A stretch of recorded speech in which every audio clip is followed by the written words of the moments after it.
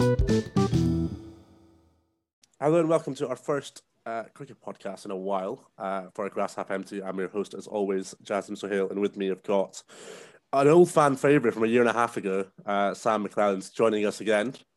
Sam, it's lovely to have you on. Thanks for having me again. It's been a while. And I think it's a Grass Half Empty debut for Mr. George Simmons, which Edinburgh Uni students will know as the president of the sports union, and also the vital. Wasn't actually sorry. What was he? He was club captain. My bad. That's awkward. So yeah, Simon, welcome. How are you, mate? Well, I'm slightly concerned. I've only been gone for a year or so, and you're already forgetting who I am. So hopefully over the next hour or so, I can gently remind you.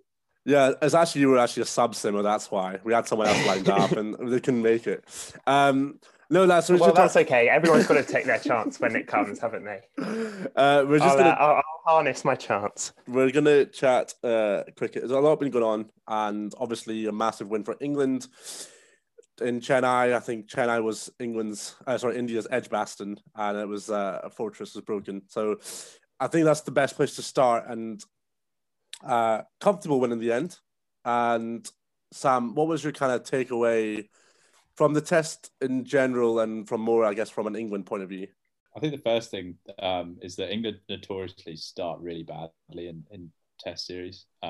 Somehow they always manage to, be all out really cheaply and maybe save the test or somehow get the win in the first test, and just a really shaky performance. But actually everything about this test was seriously good, pretty class. I mean, it was near on the perfect performance in India, especially, bat big, bat long, bowl them out, bowl well. The spinners, for two spinners who are probably not the greatest spinners in the world, they did pretty well. I mean, I think they both got 4 for. Don't think any of them got 5 for.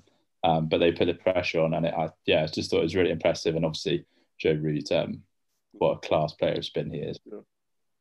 So I'll get to you in a second, Simmer, but I think you've actually not done how bad they are justice, because Dom Bess and Jack Leach are possibly the most bang average spinners international cricket's ever seen, and somehow they were turning it square, which says a lot about the pitch. Simmer, from your point of view, go on. Well, I was going to say there's a really interesting stat I saw about Dom Bess that, according to CricViz, I think he bowls 33 full tosses for every wicket that he takes. No, that's not true. Which for an international spinner, and bearing in mind he takes a wicket every, I think, 66 balls at the moment. So half of those intervening balls are full tosses. Watching him, I don't think it's quite that high. Maybe they slightly misclassify what a full toss is, but it does kind of he does bowl half I think where a lot of his wickets. I think you're right that he does. I mean, watching him, he just bowls half volleys, and somehow the batsmen have just nicked it onto their toe and it's spooned up in the air and stuff. I do. Well, the test series in Sri Lanka, though, I was gonna say that's possibly the worst 5-wicket haul I've ever seen an international bowler take. He reminded me of that bowler you play in village cricket, the big old 45-year-old just chucking moon balls, and you're just hurling them to deep mid wicket. That's what that reminded me of, watching that spell from Dom Bess. I think all the best spinners get wickets like that, though. Shane Warne, it would always be his long hop, and he got 600 wickets by bowling half crackers. So Simon, from your point of view, obviously we've had a little touch on England. We'll deep dive later on.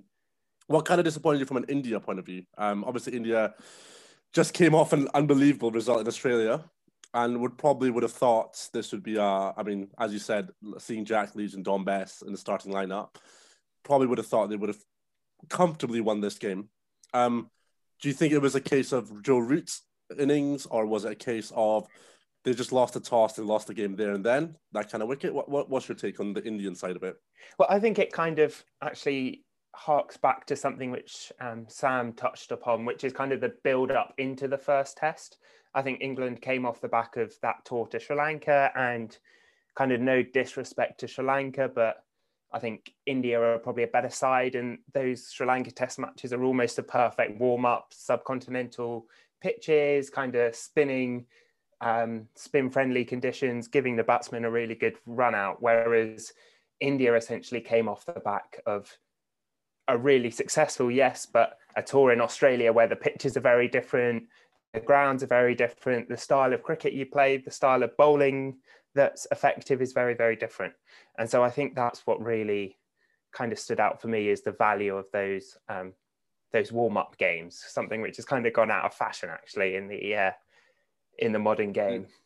Yeah, I think you're kind of right though. Like that Sri Lanka tour was basically like a perfect warm-up, wasn't it? In the sense that you got acclimatized to the conditions.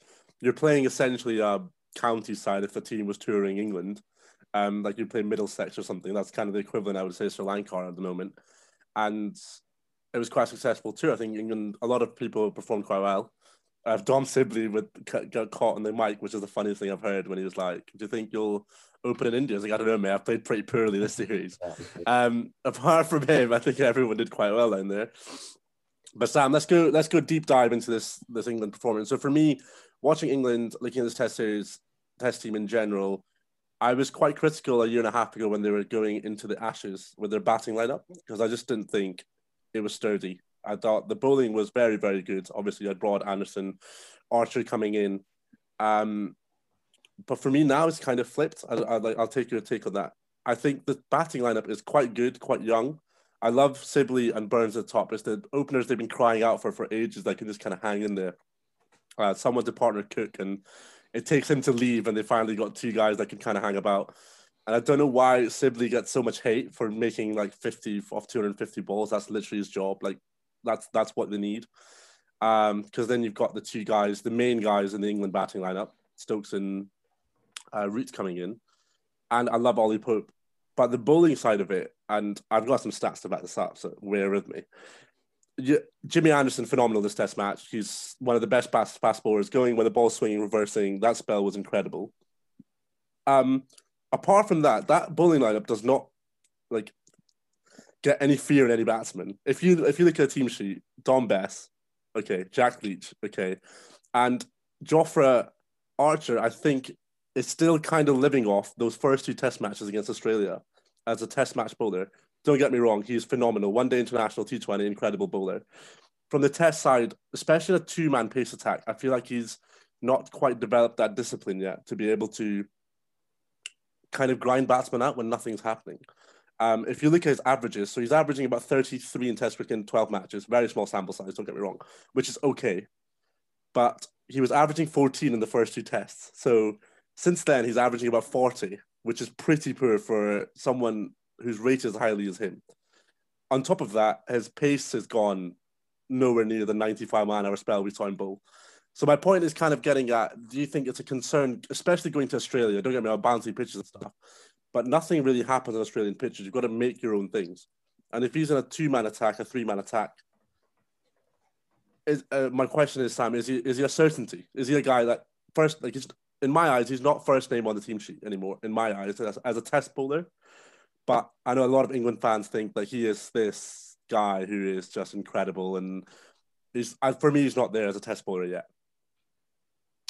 Yeah, it's interesting. He obviously a lot was expected of him after the World Cup, and the Ashes was he probably didn't do as well as he wanted in terms of the wickets front, and then obviously he didn't bowl as quickly as you said.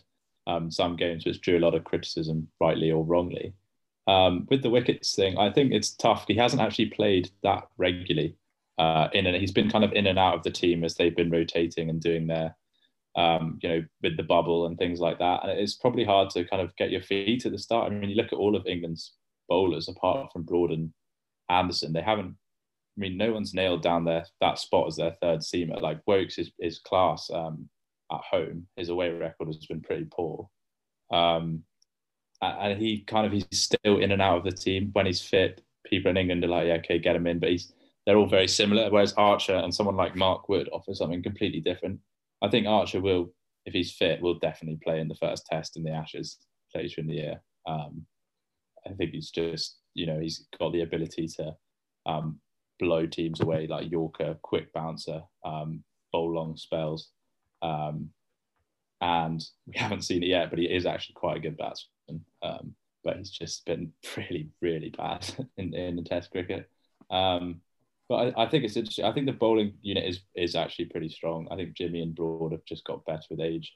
I think the team's in a really good place. And I was actually listening to or I listened to bits of the podcast we did before the Ashes in 2019, and just after the World Cup final. And the team we were going to, talking about Denley and Jason Roy opening and things like that. And Sam Curran, who's not here at the moment, not in India at the moment, sorry. And players like that who are kind of like bit part players. But I think now there's a really strong core, like Ollie Pope you mentioned is a really exciting player. Dan Lawrence hasn't done it since he got 70, but it's early days and he looks a decent player as well. People talk about him in a kind of KP mould, which I'm yet to see, but I still think he's a good player. And Sibley as well. Yeah, Sibley is the fridge. I mean, if you don't like that sort of batting, then fair enough. But you need someone in that team, like Pujara for India. Like he's that sort of player. I mean, I'd rather watch paint dry than watch Pujara bat. But he does the job though, right? You need that. You need that in Test cricket. You need someone who can hold down an end. Because we've seen what happens when Root comes in early. Like it's not the same as if you get a guy, him and Stokes, get them 20 overs in rather than 3 overs in, and they can take a game away as we saw. But yeah, sorry, you carry on, Sam. You were going to say something else. No, that's really it. I mean, I'm sure Simo has some thoughts on that. I think they're in a pretty good place. Simo, what's your thoughts on this England lineup as a whole and kind of batting, bowling split right now? The bowling lineup for me, my point was in this series alone, I think it'll be a really good test for Jofra in India, where it's not really seamer happy. You have to be really accurate. You've got to build the pressure, and they will give you the wickets. You're not going to like hoop around corners unless you can reverse swing like Jimmy did. And I've not seen enough of Jofra to know if he's got that in the locker. He probably does. But do you think this is like a big test for him? Because he's obviously the teams he's played since that Australia game. He's been Pakistan at home. Again, I love Pakistan, but not great. South Africa, not great. And West Indies at home, not great. So this is the first real test for him since knocking out Steve Smith, essentially, at Lords. I think the kind of Jofra Archer question is quite interesting, but I also think that it really shines a light as well on how England see him as a bowler. I think if you're going to ask him to kind of run in and bowl 30 overs in an innings in the subcontinent like they did with Mark Wood, then he's probably not the bowler for that. You'll see that's where his pace is going to drop off. And I think where Archer's most effective is in those kind of like 3-4 over short spells. And we saw it in this first test against India. I think he hit Ashwin on the gloves. He caused some real difficulties for the openers at points. And I think it's that kind of short, sharp spells and trying to manage his workload and use him as effectively as possible rather than trying to get him to fill a gap. And I think in India or in Asia, that becomes a more difficult thing to manage in terms of the balance of the team if you're trying to pick a second spinner. But like Sam said, I think if England are going to win the Ashes in a year's time, then Archer has got to be in that team. Yeah, definitely. And as a third bowler, it's a 3-man attack. I completely agree with you. With Stokes as well, you have that fourth seamer as well, essentially can come and do a job for a few overs if you're required. There's more just in this series where I'm assuming England will play 2 spinners for most of the series if they're playing in India. As a second seamer, it may hinder them going forward, because the way I look at it is if your roles reversed, if Kohli wins the toss and bats first, that deck was a flat track for the first day and a half. If India put up 450, 500, and England are then having to, like, if England are bowling first innings, essentially, it's a completely different story, because you can't rely on Bess and Leach. Let's be real. Jofra would have to bowl 20, 30 overs, and Jimmy would have to bowl 20, 30 overs, and it's a completely different story. And maybe it would be his accuracy maybe highlights a bit more, was kind of where I was coming from. So in a 2-man pace attack, seam attack, it might hinder them going forward. But yeah, Sam, do you have something? Yeah, I was just going to say, I was actually thinking about it earlier. I'd be tempted to not play Archer in the second test and play Broad and Jimmy, because I think they're obviously looking at rotation. But after Jimmy's performance, I don't know if you got up and watched, but Jimmy's spell of reverse swing bowling was unbelievable. And I don't think you can drop him when you've gone 1-0 up in the series, especially in India. Because if you're trying to win the test series and get to the World Test Championship final, then I think you've got to play your best bowlers. And then So I'd probably play Broad and Jimmy, because I think Broad showed in Sri Lanka as well that he's still class. And Stokes has that pace and that kind of extra X factor if you need that pace on a flat deck, if India win the toss and bat first. And then it allows you to play your two spinners. And I'd also probably bring in Moeen and play Jack Leach as well instead of Dom Bess. Yeah, that's what I was going to ask both of you guys. What's the situation with, like, last time when England were successful in India, when they won the series in 2012, I think, was it? They had Graeme Swann, incredible spinner, one of the best England spinners for quite a while. Do you think that is an area that they need to get Moeen back? They need to, I don't know what's happened to Adil Rashid, because he's been doing quite well when he played a while back in subcontinent, obviously. I don't really follow like county cricket and stuff, so I have no idea what's wrong with him if he's just not performing anymore. But surely those two guys, Moeen and Adil, or Moeen and maybe one of the Jack Leach and Dom Bess, would do better than just Jack Leach and Dom Bess. This sounds so harsh because they've just won them the Test match, but you guys know where I'm coming from. I think Adil Rashid is kind of out of the Test match picture. He's again gone back to that white ball contract with Yorkshire, and so I don't think he's any kind of like long-term thinking for England. But I think the Moeen Ali question over Dom Bess is probably a bit more of an interesting topic. I think on paper you've got Moeen Ali, who obviously is a very elegant stroke player, scored 100 the last time England played in India. But as a left-hander, how effective he'll be with the bat, I don't know. And so therefore for me, the question comes down to who do you think's the better bowler out of Bess and Moeen? And looking at kind of Moeen's stats in the last time they played in India, he averages 61.5 with the ball. And so that bearing in mind as well, he's not played Test match cricket for a year and a bit. I don't think you're going to pick Moeen as a strong choice. I feel that's an emergency choice, and he offers a bit with the bat, but I don't think he offers enough. And as a left-hander playing against Ashwin and players who'd move the ball away from him, I don't think that offers any real advantage to Beth. Yeah, Sam, any takes on those two? Not really. I was just thinking, actually, I think Jazz, you've got a bit of an agenda against the spinners and Archer. As I said, I was listening to this podcast, and that was when you had an agenda against Ben Stokes. You predicted that he'd have a rubbish Ashes and that Moeen would do better than him. Oh, I did, yeah. I got done on that one. We all know how that turned out, so I thought I'd bring that up. I mean, I also was the only one that podcast that said that Australia would retain the Ashes. So, hey, I think I got the last one. You said it would be 4-1 to Australia, and you also said that Australia and India would get to the World Cup final. So I've got it all right here. So I think, so Jazz, have you turned your attention away from targeting Ben Stokes because you feel that that's just an idiot's argument now, and you'll just target someone else? No, yeah, I just love picking one guy to hate. It's something I wanted to talk to actually about Ben Stokes and Root when they were batting together. So just you guys' takes on it. When they were batting together in that partnership that basically won the Test match, you really saw the difference in style of facing spin, because Ashwin is one of the best spinners in the world. And I think Sam's probably going to go on to this later on. Like, Root's ability to play spin is kind of ridiculous considering he's not Asian, essentially, in a nice way. And he plays it very elegantly. Like, he's kind of a touch player, waits for the ball to come to him, moves it about. Stokes, on the other hand, is a more volatile kind of, I'm going to hit you out of the ground, take you out of the attack kind of batsman, which is obviously kind of, what's the word I'm looking for? It's not as consistent, obviously. It comes off or it doesn't. And in India, do you think that might, going forward, do you think he might have to rein it in a bit to kind of play those longer innings? Because, look, he made 80, don't get me wrong, batted beautifully, but he also got dropped twice in 30. Do you think that the way Root's batted is more how he should kind of, or is that just not his style? He should just do what he does? Because you can't question the guy. He's won England the World Cup and that massive Headingley test. My point is just kind of on turning wickets with the best bowler in the world, essentially, of spin at times, Ashwin. Can you really go after him, trying to hit him out the attack? Because the ball's going to be turning square at times. I think that was a very unique situation that obviously Root was flying.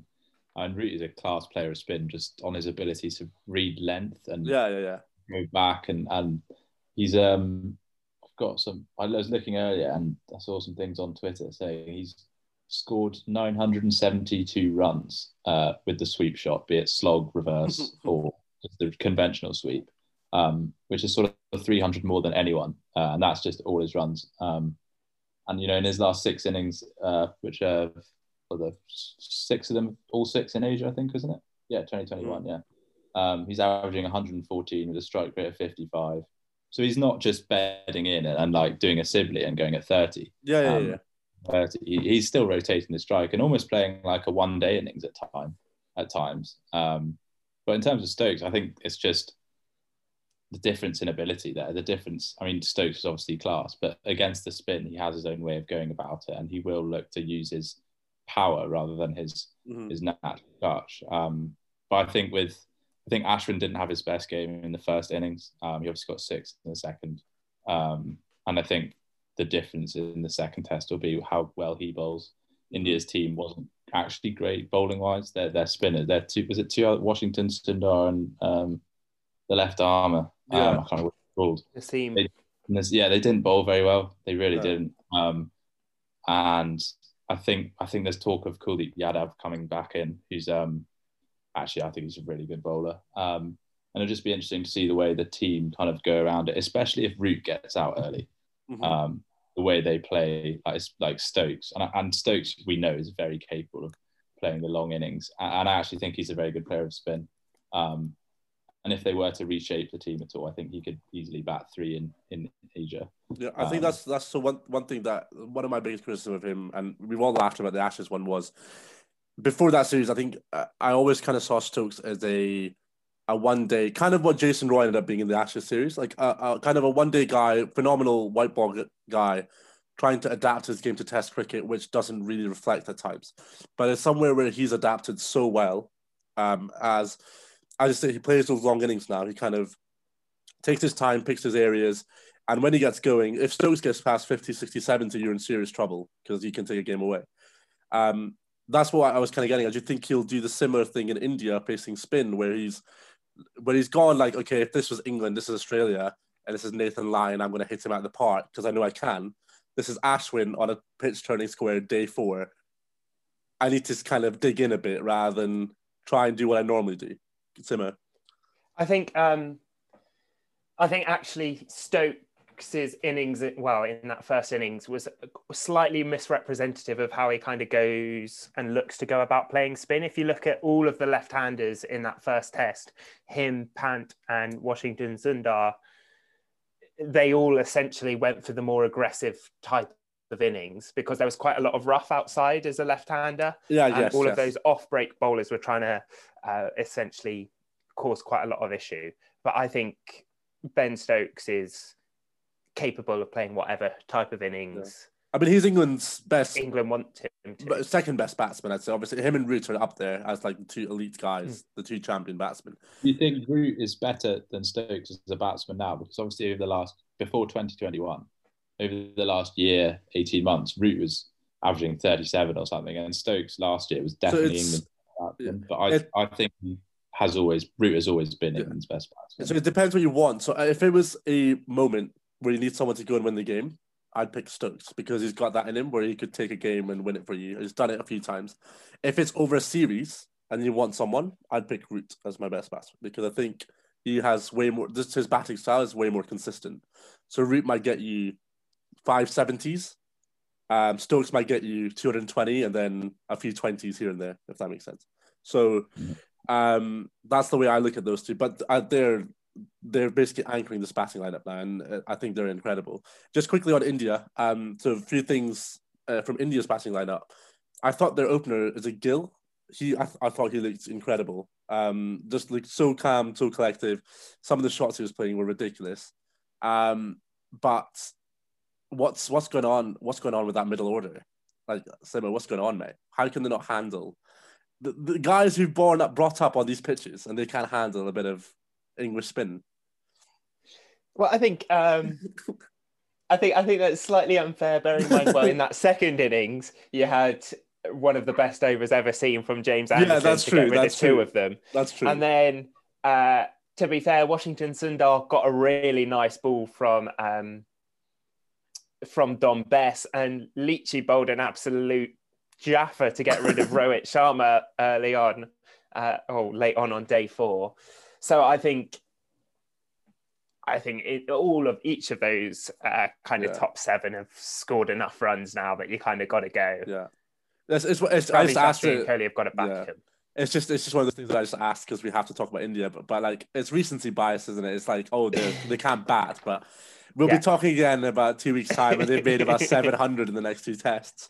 Yeah, Kohli will have scored 350 not out, with Rahane at the other end retiring on 295. Exactly. We kind of got to move on quickly. We've got a lot to talk about.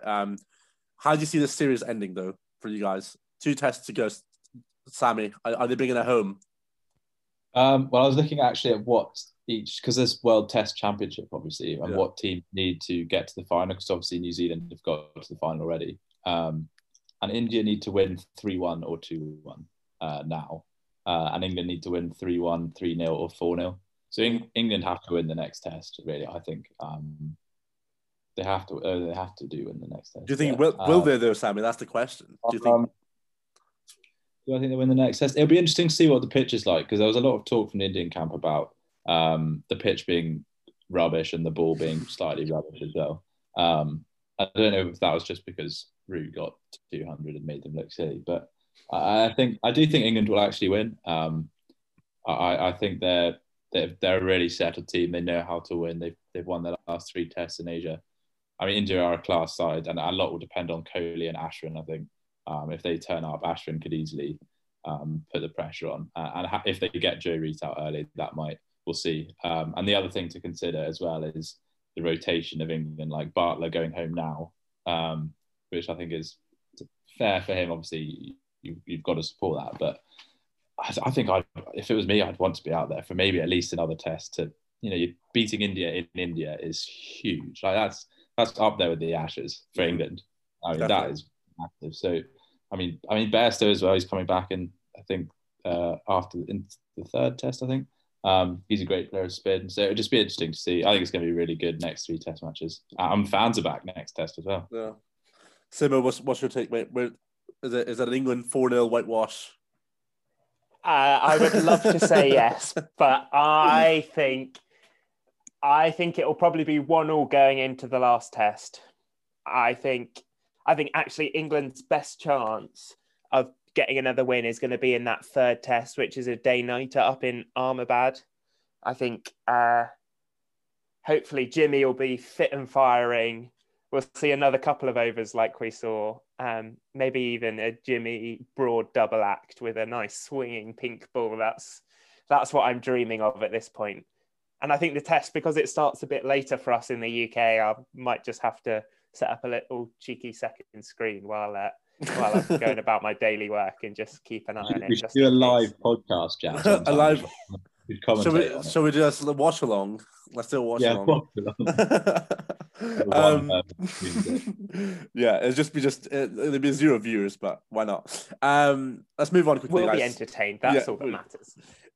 Let's move on to Pakistan South Africa is just happening. Obviously, I'm interested in this series as well because I support Pakistan, and Pakistan have won this kind of comfortably in the end, 2-0 series win at home.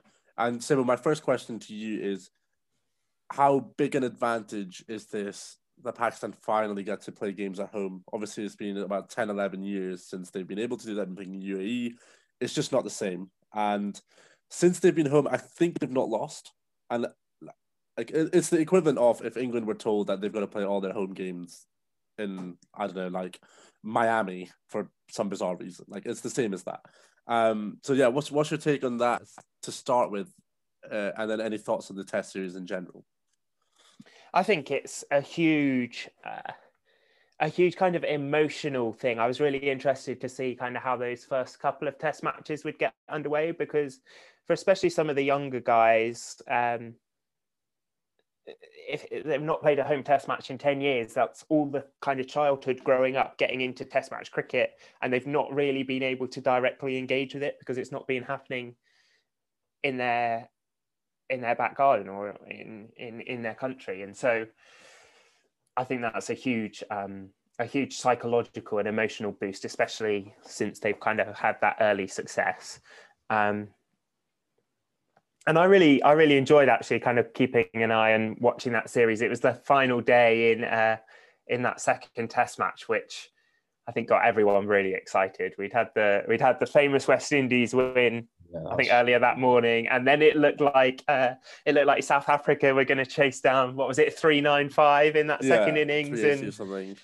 Yeah, they were 240 for 4, I think, or something like that. It was back. I woke up and it was like 230 for 3 or something. Markram was sending it everywhere, and then just I mean, we'll get on to South Africa in a bit, but Pakistan have been quite a poor side of the past 6-7 years, I'd say, Sam. But they've kind of got rid of that old guard and this like new young team that's coming through. And obviously you got a glimpse of them when they came to England. Drew 2 test matches, but competed very well with England. And the last one, I think England ended up just edging. It wasn't a pumping. It was a quite close test match, and a few things went the other way. Pakistan could have probably should have won it, because I remember they bottled in their second innings batting. Do you think they could kind of look? We've got the big four essentially in Test cricket right now. You've got India, England, Australia, and New Zealand, and then you've got a bit of a gap to all these teams that used to be class, and they're kind of going through, I guess, a period where obviously they're not making as much money as the big four, and maybe lack of talent and facilities. Like Sri Lanka have gone massive downturn, West Indies. Do you think Pakistan could kind of, in the next couple of years, depending on how this group develops, could not break in, but can compete with those teams on a regular basis? Because those four are really strong right now. I hope so. I remember kind of in the period of like 2005 to sort of 2010, where West Indies, South Africa, Sri Lanka, Pakistan all had these great, like, world-class players who everyone would know. You know, you're like your Yunus Khans, your Chandapuls, your Jack Kallis, your Sangakaras.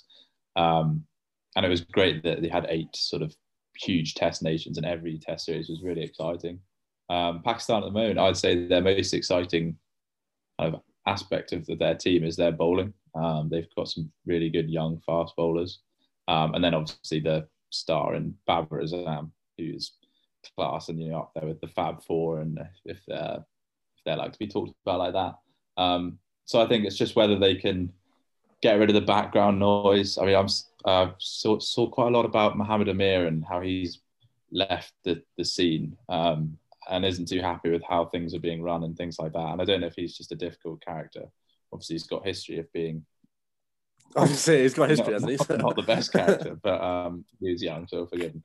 But I think, I hope that Pakistan and South Africa, I think South Africa are in much more of a worse, I mean, they're in a pretty bad situation. I think de Kock is not a great captain, and I think they should kind of follow Pakistan's lead in trying to rebuild with youth. They're kind of still relying on du Plessis and de Kock as well, but I mean, he's not really a test player. They've got a lot of things to figure out. And West Indies actually as well are a good model. They've kind of got a really young team, and they're going to try and rebuild. And Kyle Mathers, is it Kyle Mathers? He's on debut, I think, and scored that 200, which is ridiculous. And that just gives such a good feel good factor. And it's huge for Pakistan winning 2-0 as well. I think that'll do them that'll do them great confidence, and hopefully they can move on. Yeah, I think the thing with the team, like, I've watched them for the past year and a half, and it's been the bowling, especially when they came to England. It was bowling was the strong point, and there's no two ways about it. You've got a big fast left-hander who's allegedly 20. I don't really believe him. And then really old, you've got and then you got 16, 17-year-old bowling really quickly as well. And Hassan Ali just had a phenomenal series against South Africa, and I think he kind of took that game away from them in the end when they collapsed. And so the pace attack, I think it's up there with some of the best in the world for me. But where they lack, and they have for a while, is the batting lineup. And it's always been the case of kind of what England had a year and a half ago when Cook retires. Like, you just don't have those openers, and then they go early. Yeah. and you're in a bit of trouble. Azhar Ali, I don't know what he's still doing in the test side. Like, I'm not a fan of his. He needs to just he's the last of the old guard left that just needs to leave. And I know what you said about Babar Azam, and see, I don't just have an agenda against English players, Simon. This is also against Pakistani players at times. I think he's kind of similar. My criticism for him is similar to what I had for Stokes, in a sense that he's a guy who's made his name in white ball cricket, and he's been incredible in white ball cricket. And I think a few of the times he's got out in test matches is because he's not quite got that patience in him just yet, where he's trying to flash at some and getting nicks and stuff. So, as my dad said, he calls him a selfish player. He's like, he gets to 50, gets his average, and gets out. And I'm sure he's not. Well, that's not how he bats, but it does seem that way, where he keeps getting starts and then giving it away. And to become one of the elite guys, to be Williamson, Steve Smith, Kohli. I'm not going to put Root in that, Sam. I know you want me to. Yeah, no, I'm not putting Root in that. You've got to be turning those into big hundreds. And that's, for me, is where you kind of lack Simmer. Well, I'm surprised you're so critical, actually, of Azhar Ali and his role in the team, because he was captain for a couple of years, and I'm a big Somerset fan, and I've heard kind of nothing but good things about what he kind of brings to the wider group. I mean, he didn't admittedly score many runs for us. Babar Azam, on the other hand, scored a shed loads of runs, especially in T20 cricket. But I think Azhar Ali, does he not bring a bit of tactical nous, a bit of calm, a bit of order to that kind of top innings to the Pakistan group? The ability to hundreds as well. He's averaging mid-40s, I imagine, isn't he? I don't know. It's for me, his captaincy wasn't great when he was captain of Pakistan. And it might not have been his fault. Don't get me wrong. Pakistan's one of those countries where there's a lot of stuff going on in the background.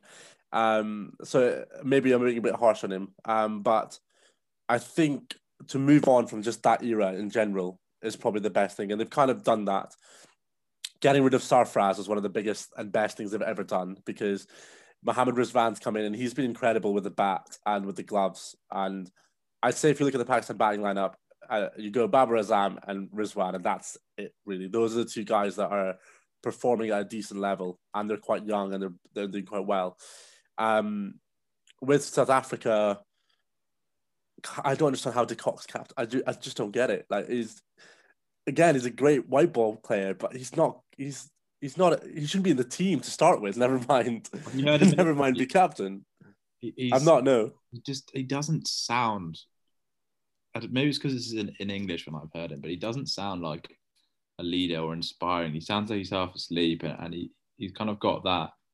I don't know. Maybe he's all right. I think white ball cricket's a different story. He's class batsman, and I think he can be a captain there. But he's temporary captain now. I don't think they've even given him the permanent position. And they've got Graham Smith running his director of cricket there, and they're clearly trying to rebuild it and trying to do things the right way with that kind of those legends of the game, Mark Boucher's coach and things like that. And I think Jack Callis, after he's done with England, is going back to South Africa. I think they just need to find a young captain, figure out the way they want to play and go about it, because when there's a good South African side, there's not much better to watch. I think big fast bowlers and seriously quality batsmen as well. And it's a great place to tour. So I think that it'd be exciting to watch a good South African team. Yeah. In my opinion. Well, a question for both of you before we move on. In, let's say, 5 years' time, which one of the so-called non-Big Four teams do you see kind of getting out of this rut in the best way? And don't just say Pakistan because I'm here. Like, what do you honestly think with West Indies, Sri Lanka, South Africa, Pakistan, even like the likes of Bangladesh, like all these kind of smaller teams? Simo, I'll give you this first go while Sam has a little think. Pakistan, I think, for me. I think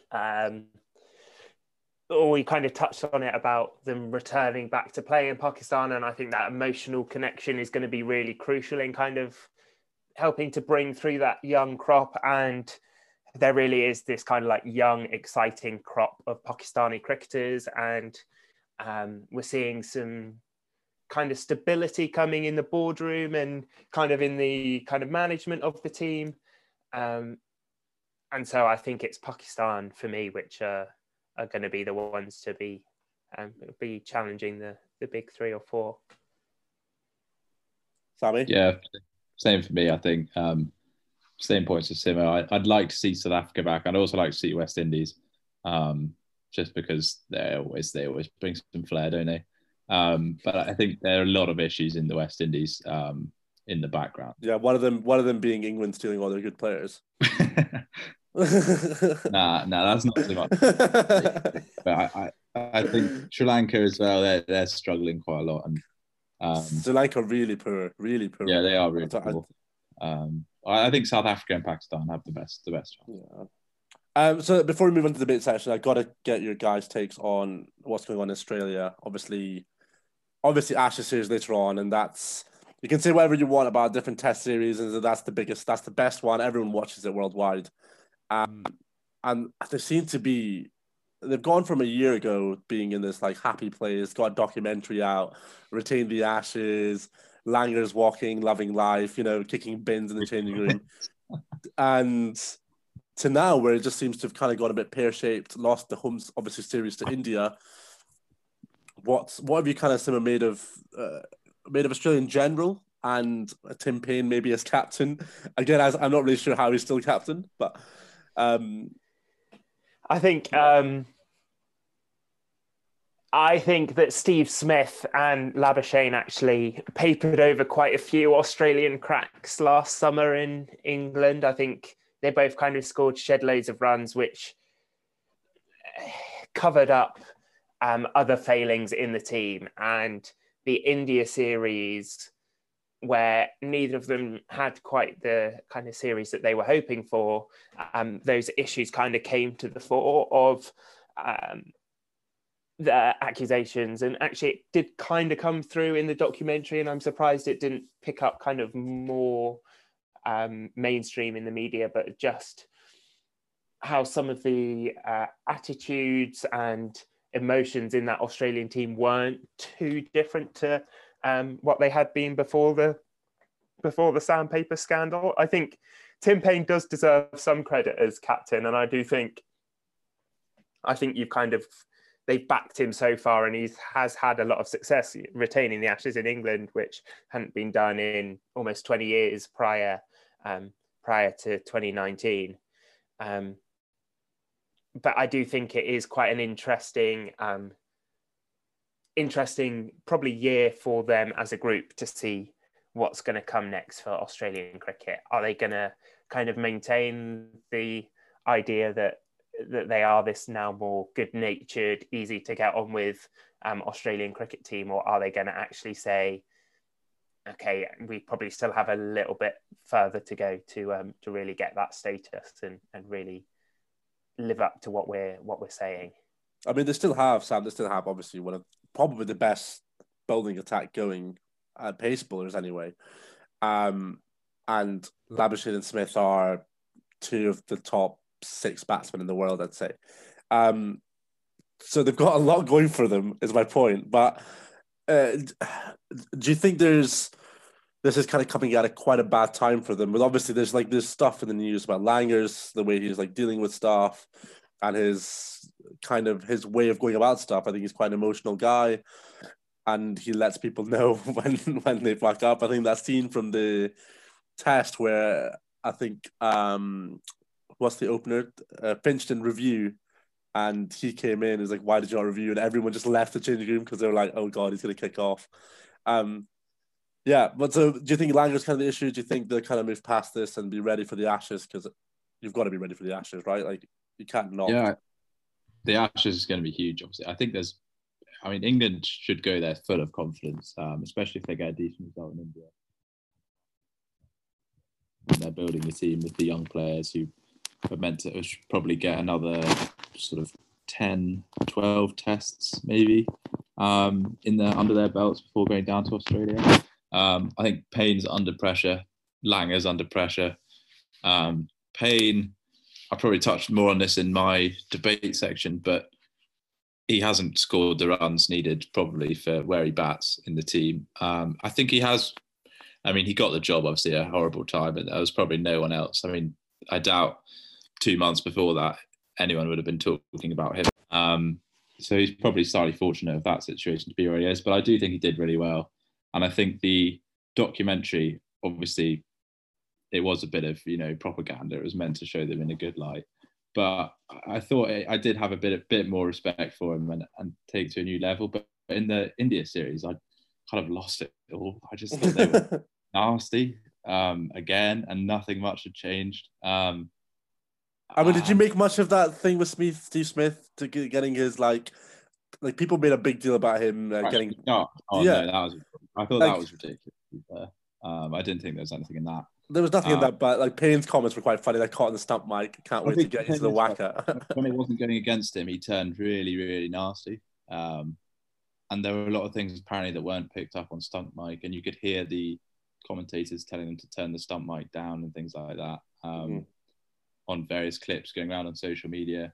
And I just think there's going to be really interesting when we do go down to Australia in 8 months' time or 10 months' time, whenever it is. I think it starts in December, does it? Yeah, it's always December, isn't it? So it is going to be a really good series, and it'll be interesting to see if Payne is still in charge, whether Steve Smith takes the reins back, if he ever will take the reins back. But yeah, Payne is an interesting one. There's a lot of debate on his position as a batsman, as a captain. He's clearly the best keeper in the country, but I don't know a lot of questions. I think the Steve Smith furore, especially kind of on social media and in the media, really shows how poorly perceived the Australian cricket team still is. I think if they'd kind of followed this, if they'd really had spent a year and a half or 2.5 years, I think it was, since the sandpaper scandal, playing positively, treating everyone with respect, and being this really nice ecosystem team, which they claim to be in the documentary and kind of publicly, then I don't think it would have had that reaction. Whereas I think the reaction and the criticism was a symptom of a team which is still not truly liked in world cricket, or even truly liked by kind of the wider Australian press. There was actually a kind of quite similar example in golf last weekend with Patrick Reed and Rory McIlroy both taking a drop because of a plugged ball, and Patrick Reed was criticised by everyone on social media, and Rory McIlroy was cut some slack, and that's just because of how both players were perceived in the world of golf. And I think that's what's come to bite Australia. I mean, Patrick Reed shushing the European crowd probably didn't help in the Ryder Cup in his debut after making up putts, and then probably lost the tie as well, which didn't help. We're going to move on to debate stuff, but just a touch on the Ashes coming up from you guys. Do you think it's going to be... It's got to be closer than previous Australia trips, let's put it that way. But there is still a case of 3 phenomenal fast bowlers, 2 phenomenal batsmen. Do you think England have... I would ask a percentage, Simo. What percentage chance do you give them to bring the Ashes back home? If Joe Root scores as many runs as Steve Smith does, then England will win. Ooh, nice. But you didn't give me a percentage. Well, if Joe Root scores as many runs as Smith, then it's 100% chance that England will win. Okay. Is that good enough? Yeah, Sam. I think if they have a fit team, I mean, last time we went down to Australia, we didn't have Ben Stokes for a number of reasons. And this year, I think with the team building and the way things are currently, obviously a lot can change in a year. I mean, Australia could hit the form of their life, and Marcus Harris could suddenly turn into an unreal.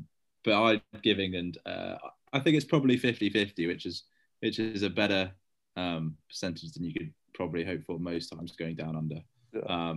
And I think, Stokes, Archer, Root, young players like Crawley, Burns, Sibley, they're not young, but they're there. They're solid. Ollie Pope, young player. If you have a fit Mark Wood, a fit Archer, if Jimmy's still going, if Broad's still going, I think really with that team we should have no excuse to not. I mean, if Australia play out their skin, fair enough, but I think it will be. I hope England will do it. I think Australia actually will be a little bit nervous because with the South Africa series just being cancelled, I don't think they've got another Test match scheduled until the Ashes in a year's time. Oh, really? And we saw in that India series, Will Pucovski came in, and Cameron Green came in, kind of two much vaunted youngsters. It'll be interesting to see if they can go straight into an Ashes series and score. Looked class. I don't know if you saw him, but I thought he looked really good. I don't want to think about that. Let's not think about that. We got a year to worry about it. Such a rubbish opener with Warner though, and Warner's Broad's pocket. So, and actually, Jazz, that's another thing. We talked about in the last one about who would have the highest opening partnership. Oh yeah, we did. Yeah, we did. Yeah. Roy and Denley, was it, or Roy and Burns? It was Roy and Burns, and it was Warner and Finch. And you said Australia are obviously going to have a higher opening partnership, but because Warner was rubbish, they only averaged about 4. Yeah. And with Roy was rubbish, I think England averaged about 12. But England, that was such an abysmal showing of opening bats. It was dreadful. No, it was really good chat, boys, and obviously a lot can change in a few weeks when England get pumped by India 3 times. So. We'll see how it all pans out, but obviously it's very positive right now, and I kind of agree with you guys. I think England's team, I think they're going in the right direction, especially batting wise. It's a nice young team building, and yeah, I love that, Sam.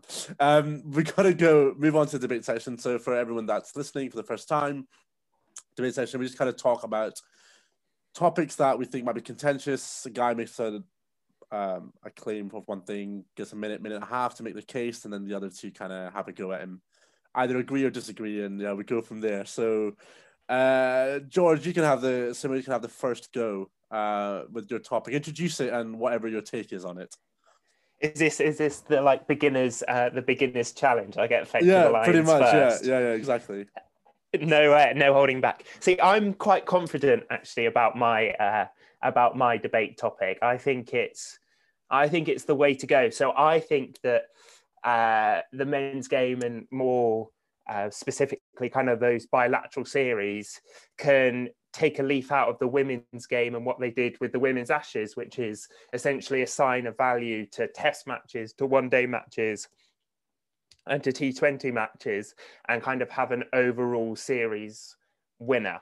And I don't think it works quite so well for things like the Ashes or England-India, where the ODIs, the T20s, the Test matches all kind of have interest and intrigue around them. But especially for things like Pakistan, South Africa, and kind of those second tier of Test match nations, I think it will add a real element of interest and intrigue.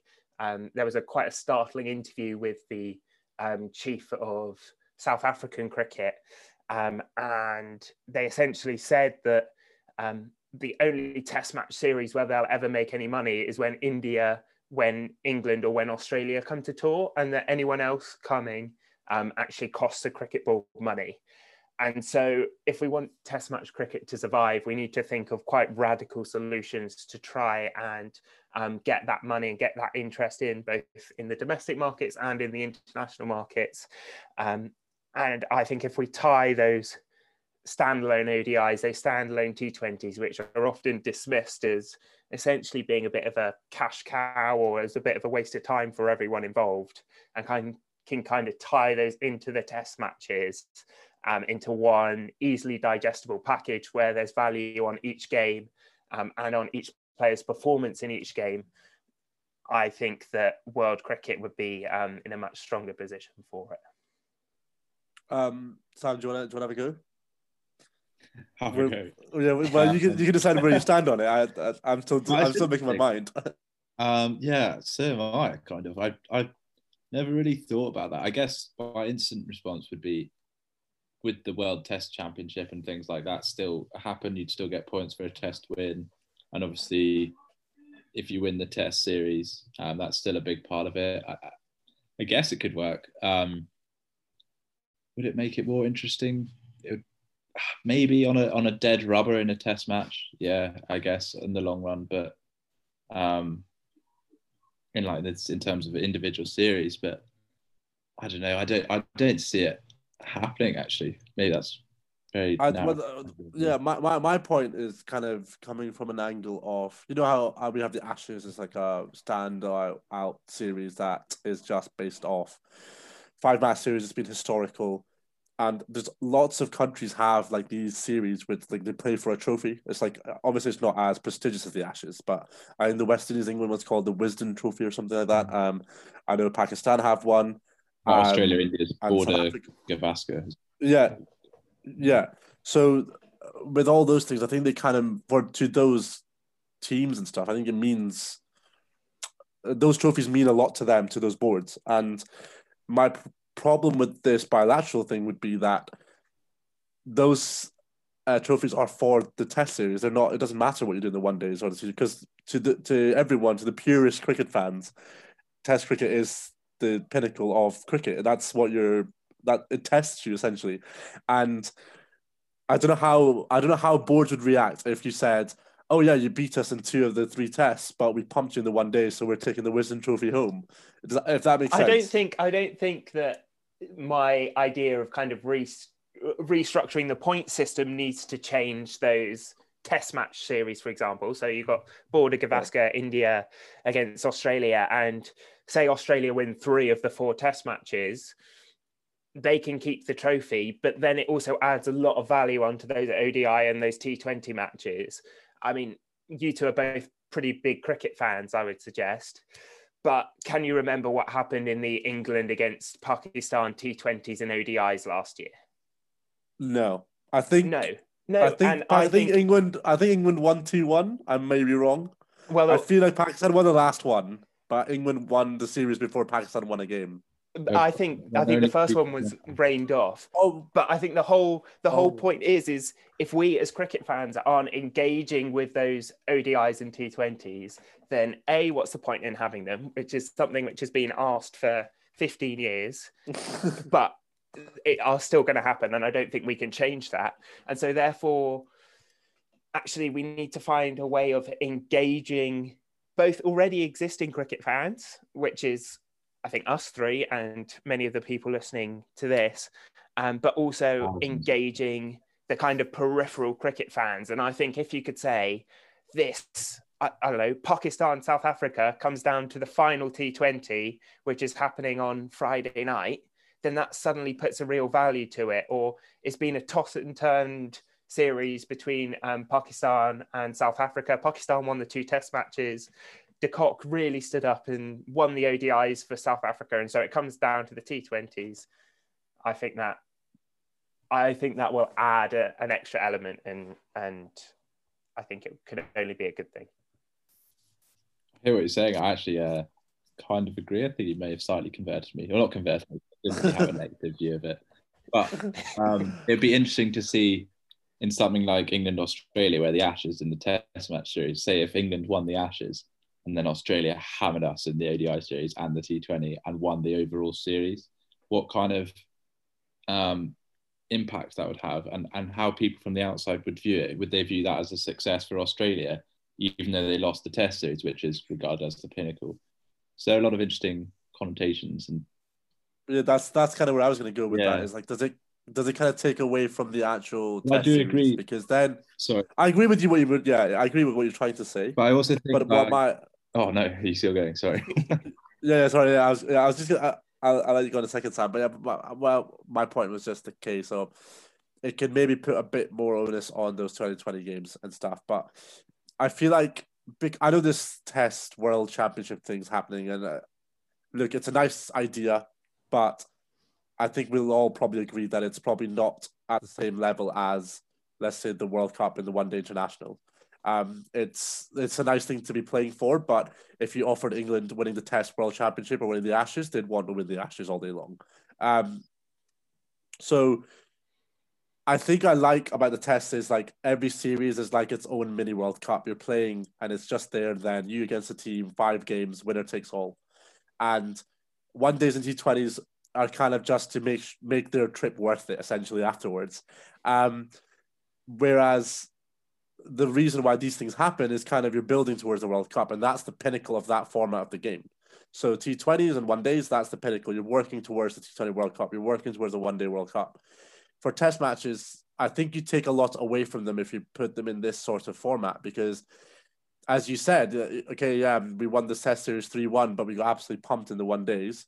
So we lost the series, but we didn't lose the series. We won if that makes sense. Like, I like the way it is just now, because it puts, when a Test series is happening, it's just those 5 matches, and it's the pinnacle of the sport in a sense, and of that format. It's just each series is its own little mini World Cup, essentially, when you're playing against a nation. Do you think that? I think all the noise coming out of kind of the cricket boards of the likes of Sri Lanka, of the likes of Bangladesh and the West Indies and South Africa is that Test match cricket just isn't working for them at the moment unless they are playing India, Australia, or England. Yeah. And so I would love, like, I love cricket, and so I would love just to leave cricket, and I will watch a Test match because there's a Test match to watch. But at the moment, it doesn't chime with the way that people are living their lives. And I think that I've obviously come up with the idea, so I'm obviously quite biased. But I think it's a nice way of providing a relevance to all forms of cricket as one package, rather than seeing them separate and seeing the IPL as a huge money-making scheme and international cricket almost as a secondary to that. I think it's a way of knitting it all together. Sam, any final thoughts?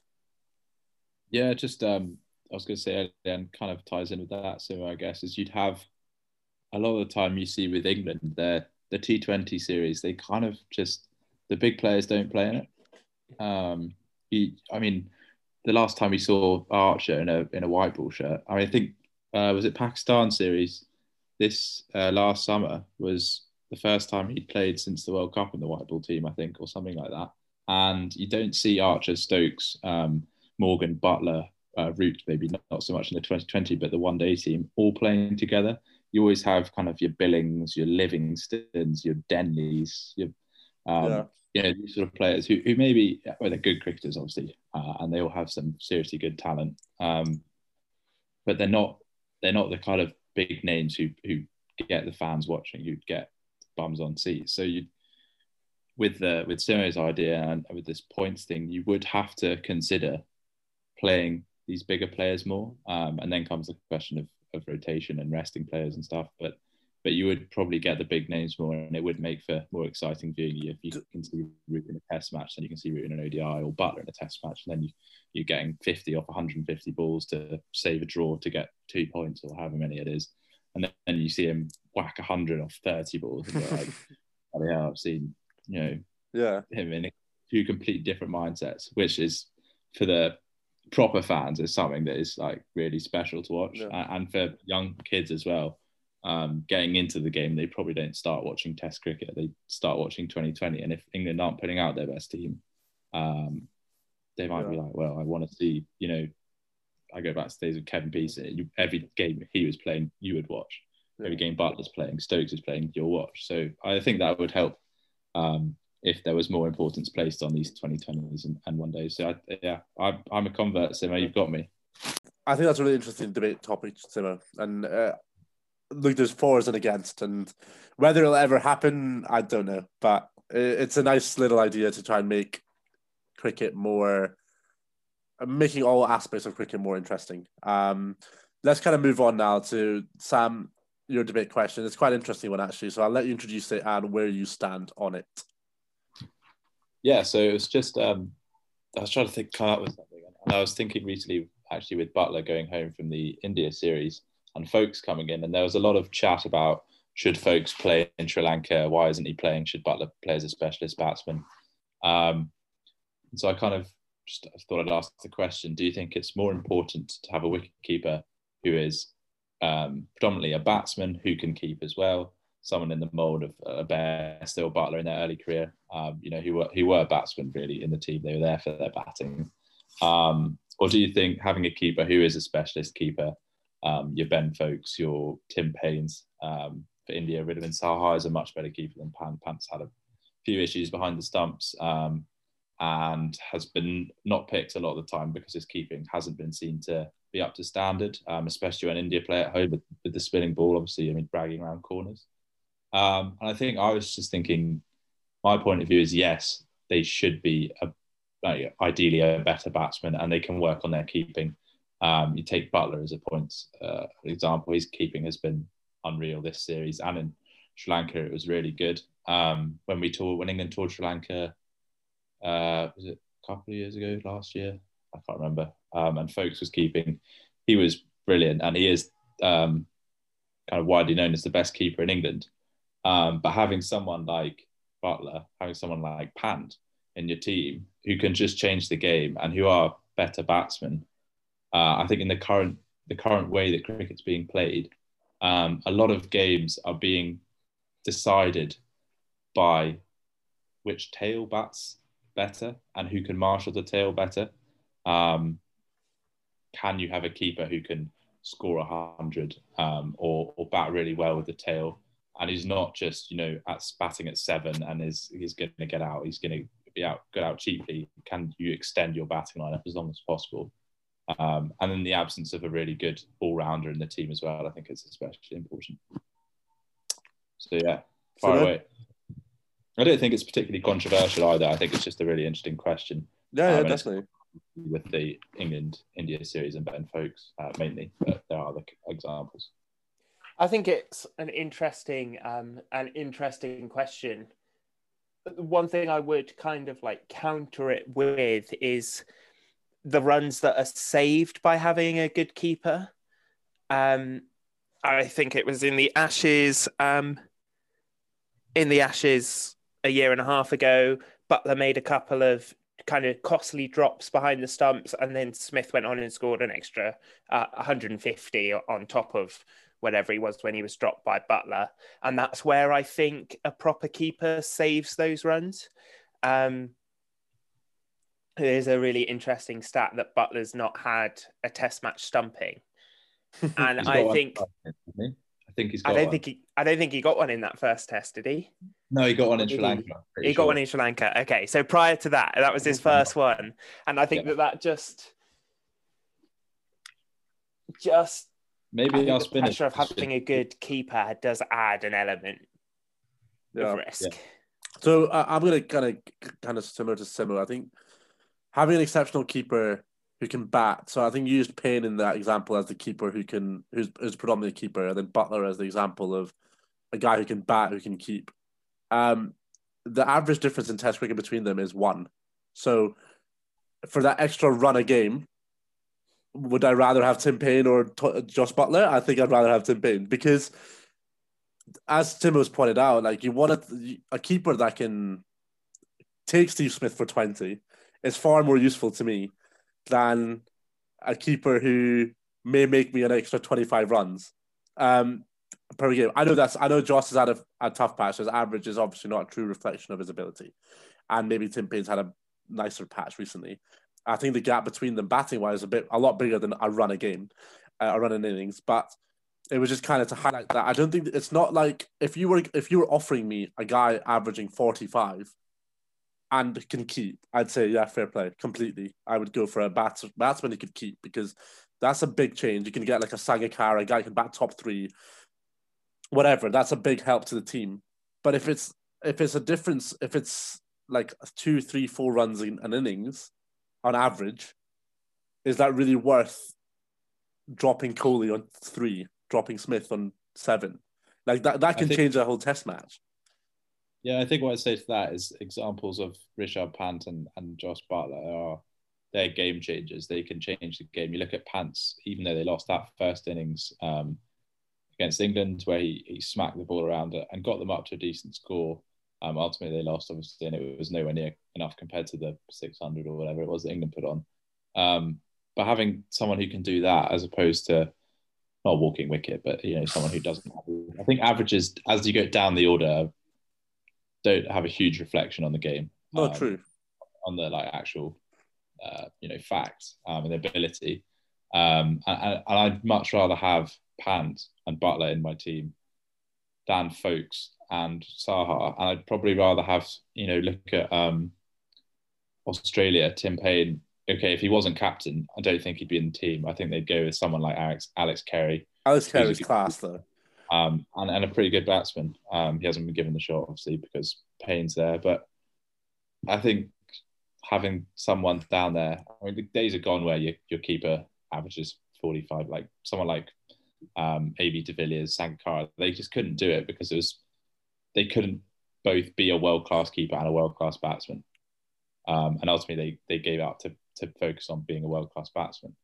And like someone like Matt Pryor, Adam Gilchrist, hugely influential players down the order because their batting was so good. And they were both part of teams that went to number one in the world. And having that kind of batsman down the order who can like marshal the tail, who knows exactly how he can counter-attack when things go wrong, I think is really important. Do you think Australia, I know he's captain, so it never happened, but do you think they could potentially give Wade the gloves and get an extra batsman in? Well, I think they could, but I don't think Wade offers much with the bat that Tim Payne doesn't. I think it's much for muchness. I think having a specialist wicketkeeper, if he literally offered nothing with the bat, would be a real luxury to have in your team. I think it's almost the same question even going back to England, do we bring Moeen Ali in for Dom Bess and arguably get a slightly worse spinner, but a slightly better batter? And I think you gotta try and pick your best player for each position. Yeah, I think in India, Best has the knack of getting wickets. He just gets wickets, and that is invaluable. You could bowl 6 absolute jaffers and be unlucky and not get a wicket, whereas Best is bowling full tosses and long hops and he gets wickets. I think, and arguably he's just as good a batsman as well. He's pretty solid, old Bessie. He's got a good attitude on him. He's good fun, I think. How have we gone? The average. Good fun, a good attitude. How have we gone from the start of this podcast to blasting Best to now saying he's pretty much decent bat and a bowler? Hey! I've always been pro Best. He may bowl 33 full tosses for his wickets, but I've always been pro Best. Or something, isn't he? Is he 22, 23? He is quite young. Yes, he is young though. So he's got time. I think. Best is all right. Tam, to go back to your keeper thing, do you think there's any keepers right now apart from Rishabh Pant that you think kind of fit the mold that you'd like to see in cricket just now, in Test cricket? Obviously, there's Rishabh Pant. I think Butler's not as good with the bat in Test cricket as he is in white ball. I think De Kock actually is an example. He's a class batsman. In white ball, but I don't know if he's worthy of playing Test cricket. But he's got the ability to again change the game. You look at back in 2009, 2011 when we played Australia. Brad Haddon was a batsman who would score 100. We'd have Australia 150 for 4, and he'd come in and score 100 with the tail, basically. But he wasn't a batsman converted to keeper, if that makes sense. Was he? He was. No, he was. Was he? No, he wasn't. Yeah, he was a keeper. His batting just improved. Yeah. So my point is that you need your batsman. Your wicketkeeper cannot be. Maybe I should explain this better at the start. Your wicketkeeper cannannot be predominantly a wicketkeeper who can't bat. Who not can't bat, but is good for a 10, 15, 20. Yeah. A bit like Tim Payne, who can't seem to score runs. He's got the odd, but not much more. And I think, like Wriddhiman Saha played in the first Test against Australia. I think he definitely played. I can't remember what he got. Not many. And they brought Pant in, and he changed the game for them. He scored. He still hasn't scored 100, I don't think, in Test cricket, but he scored like 90, 80. Won them the game in that last Test, and just has that extra ability that you need to really push on. And Test match cricket is exciting at the end, and you need these players down the order who can still bat. And I think you can easily work on keeping, and Josh Butler's an example of that as well, because he's improved his keeping so much, especially in the longer format, I think. Following on for that then, Simo, for you, would you be more comfortable? Could you make a case for Johnny Bairstow to play instead of Joss? As Johnny's a better batsman. I think we'd all probably agree on that. Disagree. Do you disagree? Yeah, I also disagree. Do you disagree? Okay. Not play Test cricket unless it's in Asia, where he can play. Okay, fair enough. Well, that just takes my question out of the window. Sorry, you can answer that if you like, but I think you've answered. There's nothing else. There's nothing else to add. Fair enough. Yeah, I agree. Butler every day. Butler every day. Fair enough. That's just the Somerset when you coming in, but. No, that's fair enough. It was quite an interesting one, Sam, honestly, because I've not really thought about it much. And obviously, the game is turning into becoming as versatile as you can.